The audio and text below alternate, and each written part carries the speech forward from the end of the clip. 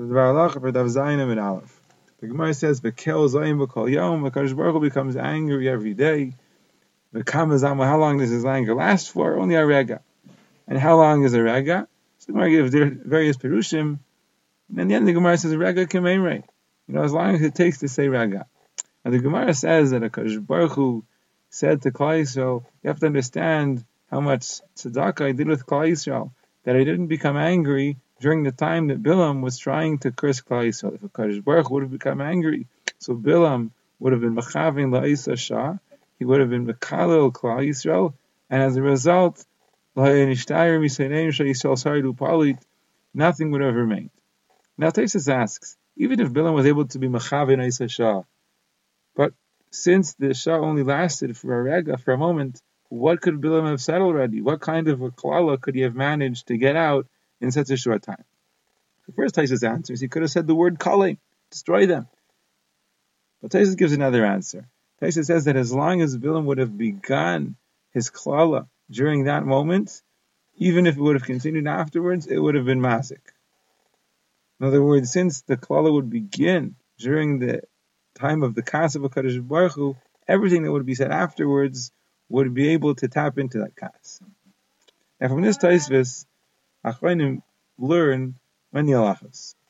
Before in Daf Gimel, we learned that when a person is davening on the road, he's allowed to daven at Tefillah Kitzara, the Tefillah of Havineinu. Shulchan Aruch brings this in our Chaim, it's in Kuf Yod, Sif Aleph, and there the Magen Avraham brings in the name of the Knesset Sagdaila, and the Mishnah Berurah brings it as well, that if a person sees that he's not going to be able to finish davening Shemona Esrei before the end of Zman Tefillah, so that would also be a situation that would call for him davening Tefillas Havineinu, so that he would be able to complete his davening before the end of the Zman. So it's mavur in these Achrayim that a person has to complete the Shemona Esrei before the end of the Zman Tefillah, otherwise it's not considered that he davened during the Zman.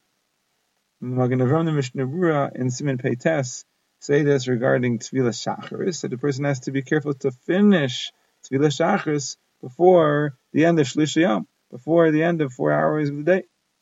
Also regarding Chazar Seshatz, the Mishnah Berurah explains the Ramah in Siman Kuf Chav Dal to be saying that if the Shliach Tzibur won't be able to complete the entire Chazar Seshatz before the end of the Zman Tefillah, so instead of doing Chazar Seshatz, what he should do is when the Tzibur starts to daven, he should daven together with them out loud until after Akel HaKadosh so they could say Kedusha, and then he would finish his Tefillah quietly.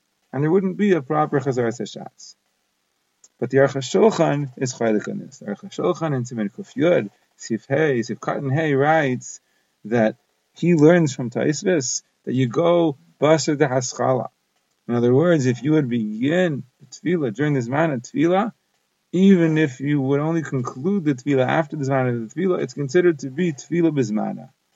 And regarding the Ramah in Siman Kuf Chav Dalet, he explains that what the Ramah meant to say was, if the Shliach Tzibur sees that the Tzibur will only finish their silent Shemona Esrei after the Zman Tefillah, so he won't even be able to begin the Chazar Seshat until after the Zman Tefillah, so then he should begin his Tefillah instead with the Tzibur out loud and forgo the Chazar Seshatz. But if the Tzibur will finish before the end of the Zman, and he'll at least be able to begin the Chazar before the end of the Zman, that's fine, even though he'll actually finish the Chazar Seshatz after the Zman. Now the Aruch HaShulchan isn't alone. The Eish of Avrami Bujaj and Siman Peites passing this way, and the Piskei Teshuvos brings many other Achronim as well who pass in that way.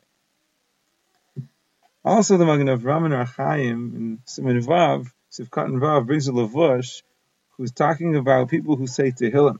The Lavush says that you should say Tehillim davka before davening. Now the Master Shekel there brings further from the Lavush that the reason is because the world is full of klipais, and those klipais prevent the tefillas from rising up to the Shemayim. And by saying Tehillim, we have a way to push away those klipos and thereby allow the tefillas to go up to the Shemayim. Also, the Gemara says in Berachos and Daf Lamed Beis that a person should have been mesader shvachi shel makom v'chagach yispalo.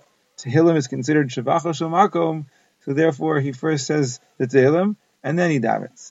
And the Master Shekel says in the name of the Teshuvos Beis Yaakov that that's true if there's a tzibur, if there's a minyan of 10 people saying Tehillim together, then it's taka appropriate to say before davening.